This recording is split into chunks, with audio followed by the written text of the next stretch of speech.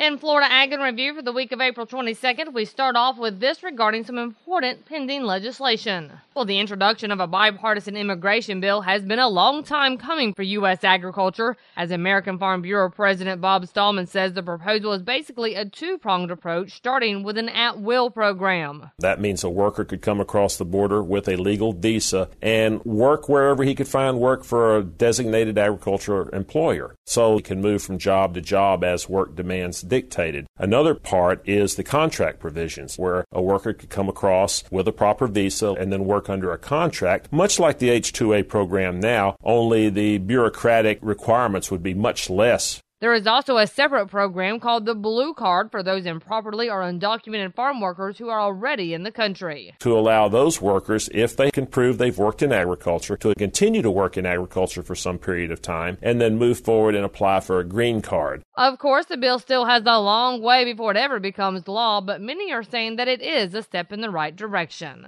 And with some cattle industry news, Randall Wiseman had this. USDA's April cattle on feed report may have been a surprise for some. While the number of cattle and calves on feed for the slaughter market in the U.S. as of April 1st was 10.9 million head, 5% below April 1 of last year, placements in feedlots during March were higher.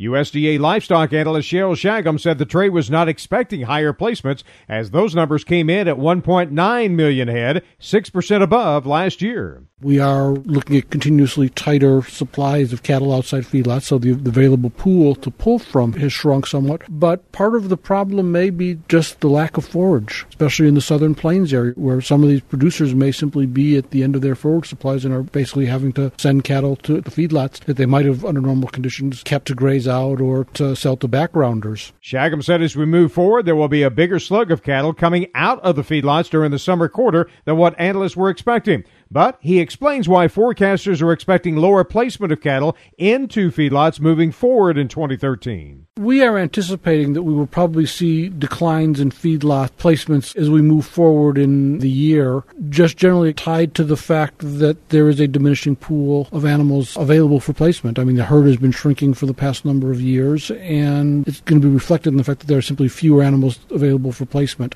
Another factor that will come into play, obviously, is to the extent that we may get rain, there will be some demand for animals for backgrounding, which could also diminish the pool. There is also going to be demand for cows. So to the extent that producers may retain female stock heifers, that would diminish the availability of cattle for placement during the year as well. The report also showed marketings of fed cattle during March total 1.77 million head. That's 8% below 2012. And we will wrap up for this week with these thoughts from Everett Griner. We're about the middle of the spring fruit season, strawberries and peaches especially.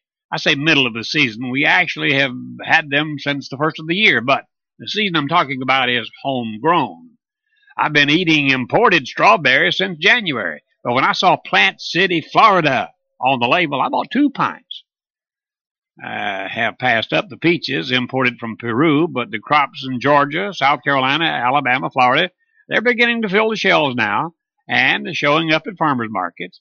You know, to be perfectly honest, I don't think those Plant City strawberries tasted any different. They didn't look any different, but I enjoyed them more. A mental thing, I guess. Well, anyway, thanks to favorable weather, homegrown crops will be plentiful this year.